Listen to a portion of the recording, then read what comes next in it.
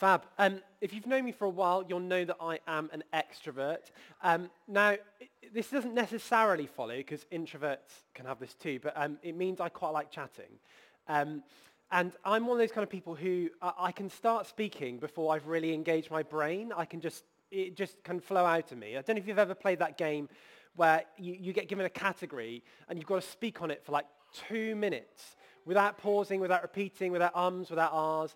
I mean, easy. Like I can just go all day talking about the most irreverent nonsense. It's just kind of the way I'm wired. And there's a good side to that. It can be a gift, but equally it can also be a challenge, because it's easy to say things, isn't it? I don't know if we all experience this without really thinking about it or without really considering it. And perhaps that's something that, actually is not particularly kind or helpful word, or just drags someone down in a way that maybe we don't even realize, but it's kind of just already happened. It's flowed out of us. I don't know if you grew up with that phrase around that was, "Sticks and stones may break my bones, but words will never hurt me." I mean, has there ever been a phrase that's contained more nonsense? I mean, it just couldn't be less true, could it? Because inevitably, sticks and stones break your bones. Like, I don't particularly want to be beaten up, but words cut deep. Sticks and stones may break your bones, but words can poison the soul. A harsh or critical or negative word spoken over you can sit with you for weeks, months, even years. There are people who maybe are here who you still labor under words that were spoken, or maybe even not spoken over you as a child, words of criticism, and you've always kind of felt like you're never quite enough. Maybe you don't make it up to the level as a sibling or something, simply because of words that were repeatedly spoken over you when you were younger. And that doesn't cease to be true now. The words we speak, have power. They affect things. They make a difference. And we live in a really interesting cultural moment, because we live in a cultural moment where there has never been more connectivity, interconnectivity. There's never been, it's never been easier to kind of speak in a way. Like, speaking is one of the easiest things to do, but it's never been more easy to speak and have that heard on such a broad platform. Events can now happen on the other side of the globe, and I can be giving an opinion in live time on what's going on, from the UK. And there's lots of great things about this, right? We can speak to a friend who lives on the other side of the world. Another great thing about this is it's enabled minority voices to have a platform. In the past in history, that kind of media and stuff has been controlled by, elites. There's been lots of people who've sort of been locked out of that, whereas now anyone can speak to anyone and give an opinion about anything and share their voice, their experience, simply by owning a mobile phone and an internet connection. And that can be heard by millions, and that's a good thing. It enables us to hear, for example, with the rise of the Black Lives Matter movement, the voice of a group that maybe we've not heard as much from about their experience of the world, and therefore we've been made ignorant to. But inevitably, there's a dark side to that. In kind of schools at the moment, there's the rise of cyberbullying. Now, you don't need to just say something mean to someone's face. You can sit behind the comfort of a computer and type it out. Now, kind of, opinion is just such an easy, cheap thing to share. And, we have the rise of things like cancel culture, where, if someone says something that a certain group doesn't like, that person is kind of subjected to a torrent of abuse. Ever increasingly, to be a public figure is to be criticized. If you're a politician, you can expect to be routinely criticized, and often a quite personal, unfair, often hate-filled way, on a kind of regular basis, because people can kind of just share opinions into the ether, say things without necessarily thinking about the impact of what they say. And I think some of the results of this is it's kind of begun to normalize ways of speaking to people and speaking about people that are negative and that are critical. And very easily, I think it becomes almost kind of just part of the way we operate, that we quite enjoy speaking negatively about things and people. It just kind of flows out of us with a relative ease. TV shows are created around this very premise. I found myself sat at home, we're watching a TV show, The Bake Off or something. Who watches The Bake Off? Yes, I'm very excited about the final. But The Bake Off, and you're sitting there and you're watching some of the people, and you're just criticizing outwardly with others. It almost becomes enjoyable. Oh, what's that person wearing? Oh, they've made a real mess of that. but in a kind of way that's like, it just starts to, there's something about it that's like a bit sinister, a bit unkind, and it's like, why am I doing that? Why am I being drawn into this kind of enjoyment of being negative and critical? I want to read some words of scripture. I want to look today at the book of James, which in my Bible is clearly well read because it's sort of falling out. If you've got a Bible, do read along, but it will be on the screen. James is a book, it's right near the end of the Bible, which makes it slightly hard to find because it's not very long. But if you get to Revelation, go back a couple and you'll hit it. I want to read from verse 3. When we put bits into the mouths of horses to make them obey us, we can turn the whole animal. Or take ships as an example. Although they are so large and are driven by strong winds, they are steered by a very small rudder, wherever the pilot wants to go. Likewise, the tongue is a small part of the body, but it makes great boasts. Consider what a great forest is set on fire by a small spark. The tongue also is a fire, a world of evil among the parts of the body. It corrupts the whole body, sets the whole course of one's life on fire, and is itself set on fire by hell. All kinds of animals, birds, reptiles, and sea creatures are being tamed, and have been tamed by mankind. But no human can tame the tongue. It is a restless evil, full of deadly poison. With the tongue we can praise our Lord and Father, and with it we curse human beings who have been made in God's likeness. Out of the same mouth come praising and cursing. My brothers and sisters, this should not be. Can both fresh water and salt water flow from the same spring? My brothers and sisters, can a fig tree bear olives or a grapevine bear figs? Neither can a salt spring produce fresh water. What's James saying here?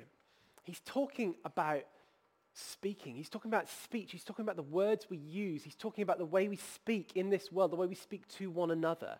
And he kind of says two main things. The first thing he says is this. The words we use are a reality of much more than just words. You know, what does he say? He says this whole thing about, can a fig tree bear olives? Can a freshwater spring produce salt water? The answer is obviously, of course not. Those things don't work. But what's he saying? What he's saying is this, he's saying, the kind of person we are will determine the kind of words we use and speak. To reverse that then, the way we speak is indicative of the person we are becoming.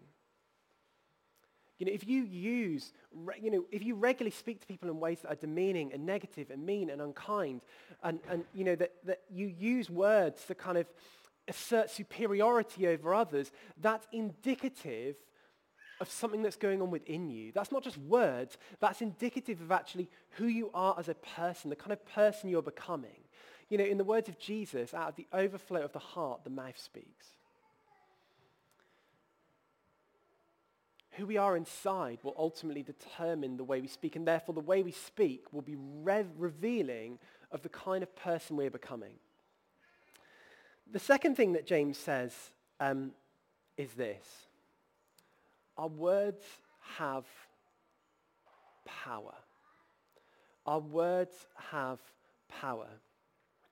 He talks, and to be honest, he sounds a bit intense, right? You're reading it, and he says, the tongue is a fire. I mean, it's just my tongue, it's just my voice, it's just my... What do you mean a fire? It seems like he's overplaying it. A world of evil among the parts of the body. It corrupts the whole body, sets the whole course of one's life on fire, and is itself set on fire by hell. In the words of one writer, what he's kind of almost saying at the end there is he's kind of saying, when you speak words of negativity, critique, when you curse, when you tear people down, it's like you're speaking the reality of hell into the room. You are tearing apart the very fabric of the good world that God has made. You are making it less than glorious, less than he intended it to do. When we use our words to tear down and destroy and speak negativity and discourse and separation, we actually make the world less than it should be. We don't embody the kingdom of God. We become actually a force for evil in the world. To flip it on its head, when we speak words of blessing and goodness and life and encouragement, we're an embodiment of who Jesus is. We become an embodiment of the kingdom on this world, an embodiment of what it looks like for God to be in charge and the ways in which he, would act and be. Like, our words have power. As it says in Proverbs, the tongue has the power of life and of death. Those who love it will eat its fruit. Those who love it will eat its fruit. Like, the reason, the way we speak matters is because it has power.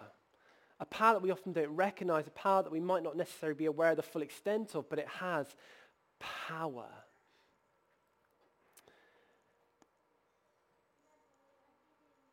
I don't know if you've tracked in the news recently and sort of seen that news story about Alec Baldwin, that tragic story of someone being shot on a film set.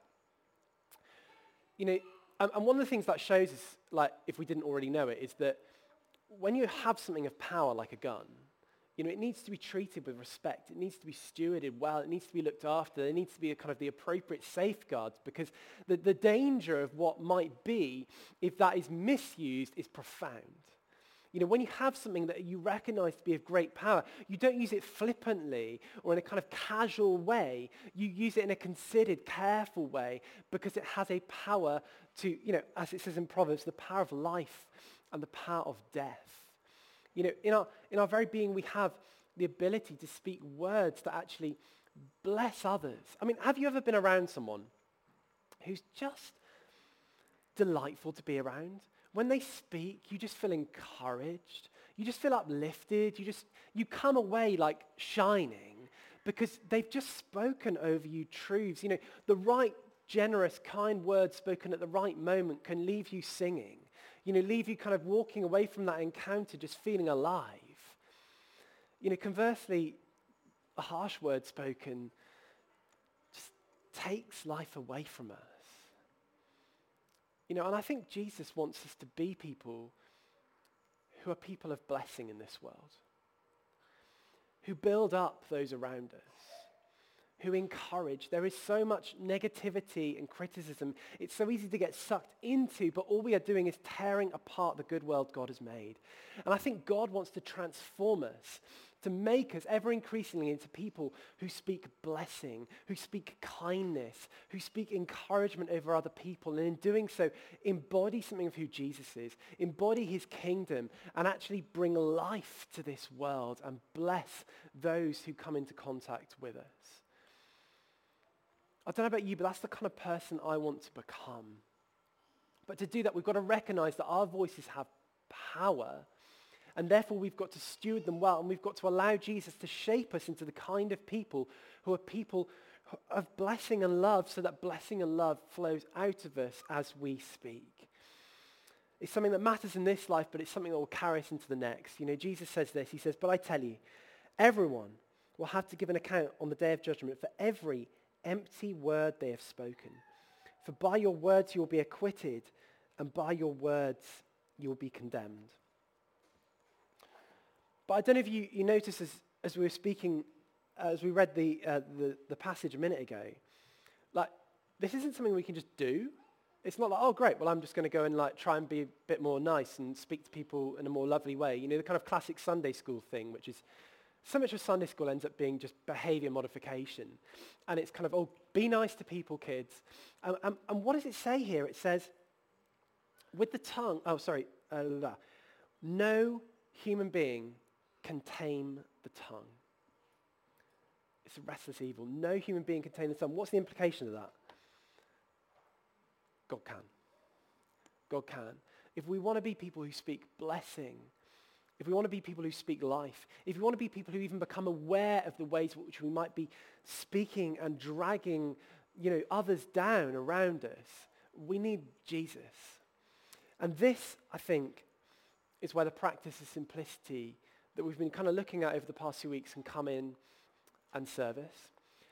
You'll remember what we've been saying the past few weeks. A spiritual practice is something we do as human beings that opens us up to what God wants to do in us. It kind of orientates us towards God in a different way that maybe we weren't doing kind of naturally by ourselves on our present lifestyle. The practice of simplicity does that in kind of two ways. First, in kind of doing less or in doing something more simply in a less complicated way, we enable God to show us how kind of actually maybe the way we've been doing things has just been a bit unnecessary. And so in doing less, it creates space for God to show us actually maybe how we could be doing more of something of greater value. The second facet to the practice of simplicity was in doing less of something, it enables Jesus to reveal to us the ways in which we've developed an unhealthy dependence or relationship with that. Maybe we've used it in a kind of therapeutic manner. Maybe we've used it to distract ourselves from a kind of deeper reality of the heart. And in doing so, it opens us up for God to speak to us and to change us and to transform us.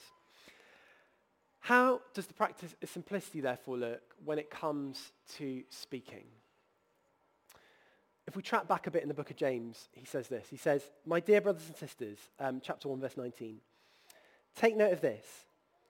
Everyone should be quick to listen, slow to speak, and slow to become angry." Quick to listen, slow to speak, slow to become angry. The practice of simplicity with regard to speech is simply this. Say less, listen more. Say less, listen more. How does this play out?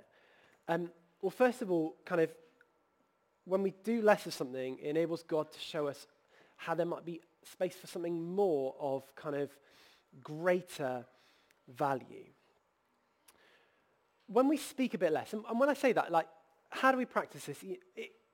We could, for example, have a practice of silence each day where we take 10 minutes, an hour, whatever, and just literally be silent. But I think often the way this can look is it's just a case of going, well, I'm going to hold back a bit in a conversation. I'm going to let a couple of other people speak before I speak. I'm going to not share my thoughts until I've heard a few other people's thoughts. How does that open us up to what God might want to do? When we say less, it enables God to show us the value of others more. I don't know if you find this in conversation too easily. I'm like, everyone needs to hear what I have to say, and I'm speaking straight off the bat. And what am I doing? I'm not creating space for other people to speak. And then when I do shut up, I'm thinking about what I might want to say next. Or someone starts to say something, I'm like, oh, vaguely interesting. That's prompted a thought in my head. And I then sort of rehearse it for like half a minute, waiting for the opportunity to be like, bam, and say what I want to say. When I make a conscious decision to kind of not speak or to just hold back for like a couple of minutes, it enables God to kind of show me the value in what others are saying, to hear what actually he might be saying through them to me, to show me the value of my kind of fellow image bearers who so often I can be unaware of, so often I can be so self-enamored with what I have to say, with what I'm bringing to the table, I don't see the value in others who God has created. When we hold back, we enable God to show us, hey, this person's saying something good. You need to listen. You enable God to show you actually the value of others more. And you get to draw their contribution out of them. You know, as someone who finds speaking easy, I can easily fill silence. There are plenty of people who don't find that so easily. They're not the kind of first people to speak. You know, it's difficult for them. Maybe they're shy. There's something going on that just, there's a lack of confidence. When I'm always speaking, I'm not creating space for those people. When I slow down in speaking, I create space for God to show me that person who maybe actually I could encourage and draw into the conversation and therefore value as a fellow image bearer, as someone who's created by Jesus with worth. So in saying less, we create space to value others more. Second, in saying less, we create space for God to help us to be more considered in what we do say.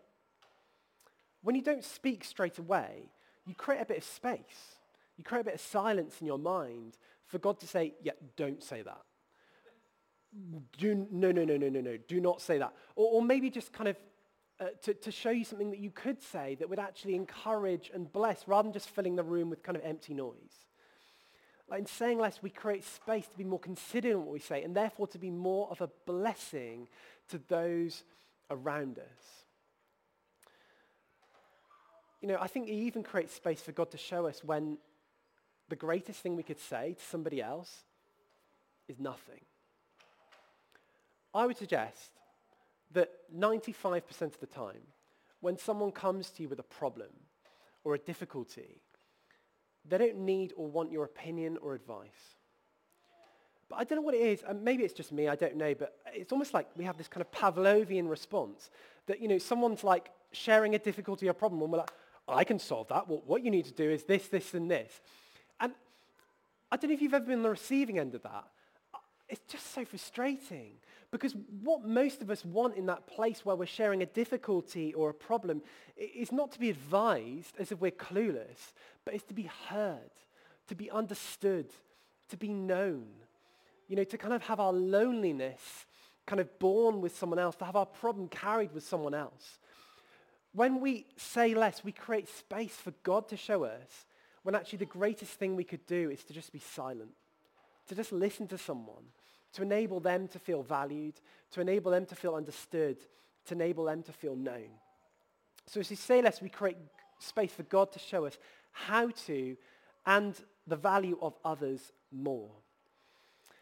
Second, when we say less, we create space for God to kind of reveal the ways in which we've used our voice in unhealthy ways. So I've been practicing this a bit recently, and you won't have noticed if you've been in conversations with me, but I just, every now and then, I'm in a meeting, I'm in a conversation, I'll just hold back a little. I'll let others speak first. I can't tell you the number of times where what I'm going to say, God has shown to me, is basically something that is an engagement in what I'm going to call impression management. A conversation's going on, some people are talking about something, and I feel an urge to say something to demonstrate that I'm knowledgeable too, that I'm up to date, that I'm in, because I want others to think well of me. I want others to think that I'm clever, that I've got it. Or let's say, maybe you've experienced this, and maybe it's just me, but there's people sharing stories in a kind of conversation. And I'm like, I'm going to share a story, and it's like, well, I'm going to make sure the story I share is ever so slightly funnier and a bit more impressive. Why? Because there's a bit of me that feels insecure and kind of wants to feel, like I'm better than perhaps I actually am. It's amazing how often God shows me that my motivations in speaking are not as innocent or as pure or as good as I might have presumed. That so often I'm speaking in a way to make myself look better and to make others look less good. I'm speaking in a way to kind of prove myself rather than kind of just be as I am and to trust Jesus with others' opinions of me and to kind of rest in his love, his affirmation, his word of forgiveness over me, rather than trying to kind of receive that from others in the ways I speak to try and control them to kind of elicit a certain response. And so when we say a bit less, we create space for God to just show us the hidden motivations that sometimes underlie the things we say, the ways we speak. Say less. Listen more. And I really feel that God, as we practice this, will ever increasingly, slowly change us and renew us so that we become people who, when we speak, we bless. When we speak, we encourage. When we don't speak, it's because actually that's valuing other people more. The whole purpose of this spiritual formation thing, I love this definition of spiritual formation that says spiritual formation is for our good and for the blessing of others. Jesus doesn't change us and transform us just so we can have a bless up. He changes us and transforms us so that we can be a blessing to others. And I full-heartedly believe and hope that as a community, and I hope as an individual, that ever increasingly we can become a presence of blessing in the world around us. That when people come and encounter us, they're just like, oh my gosh, I just felt lifted up. I felt, encouraged. I just felt kind of a million, on cloud nine, because they just made me feel so good. They, and I tried to kind of, I even tried to criticize Boris Johnson, but the way they spoke about him, it was just bizarre. It was like that, it wasn't that they were just affirming every policy, but they spoke about him in a way that kind of affirmed him as a person. Like they weren't just drawn into criticism and negativity like everyone else seemed to. I tried to share a bit of gossip, but it was really weird. They just, All they ever seem to say is positive things about that person behind their back. I couldn't get them to share anything negative. In fact, people often just left the conversation when stuff was being talked about that was none of their business. It was really odd. But I was blessed by it. I was blessed by it. I was encouraged. We have the potential in Jesus, as he changes us, to be people who are a flavor of something different. There is so much critique. There is so much negativity. We don't need to add to the noise. It's loud enough. We need to add to the volume of blessing and goodness and kindness, because that is the voice of Jesus. Should we pray? Should we stand?